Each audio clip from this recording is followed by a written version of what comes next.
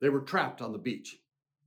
A deep sea in front of them, no escape to the right or to the left, and the entire army of Egypt behind them, coming to kill them all.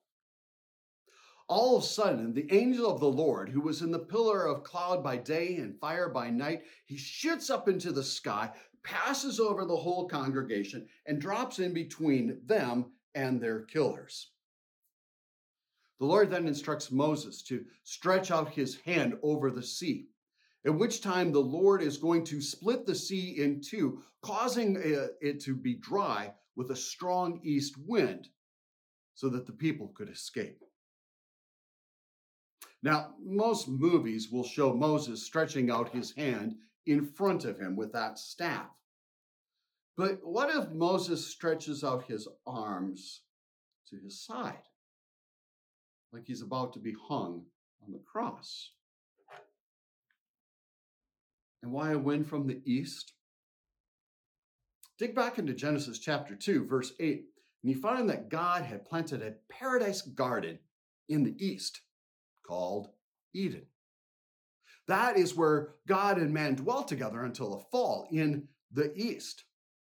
So of course the wind blows from God's presence in the east to now save his people.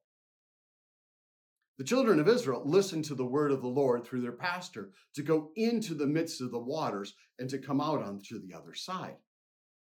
Pharaoh and all of his hosts, his army, tried to follow them into the waters, but the Lord clogs their wheels, sending them into a panic, and basically makes them stuck at the bottom of the waters. Having come out of the waters, Moses again stretches out his arms, and the waters drowned hard-hearted Pharaoh and all his hosts in the water. The Lord account ends, thus the Lord saved Israel that day.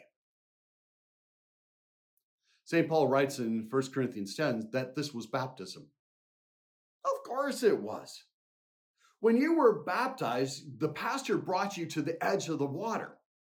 There, Jesus created a way with his outstretched arms on the cross to save you as you passed through the waters with his word and at his command. Drowned in those waters were the things that sought your death, Satan and his demonic host, along with your sins. You emerged on the other side, saved from your enemies. The Lord saved you that day, just as he had saved Israel thousands of years beforehand. That is how your God acts, always to save you through the outstretched hands of Jesus, through his word and his sacraments.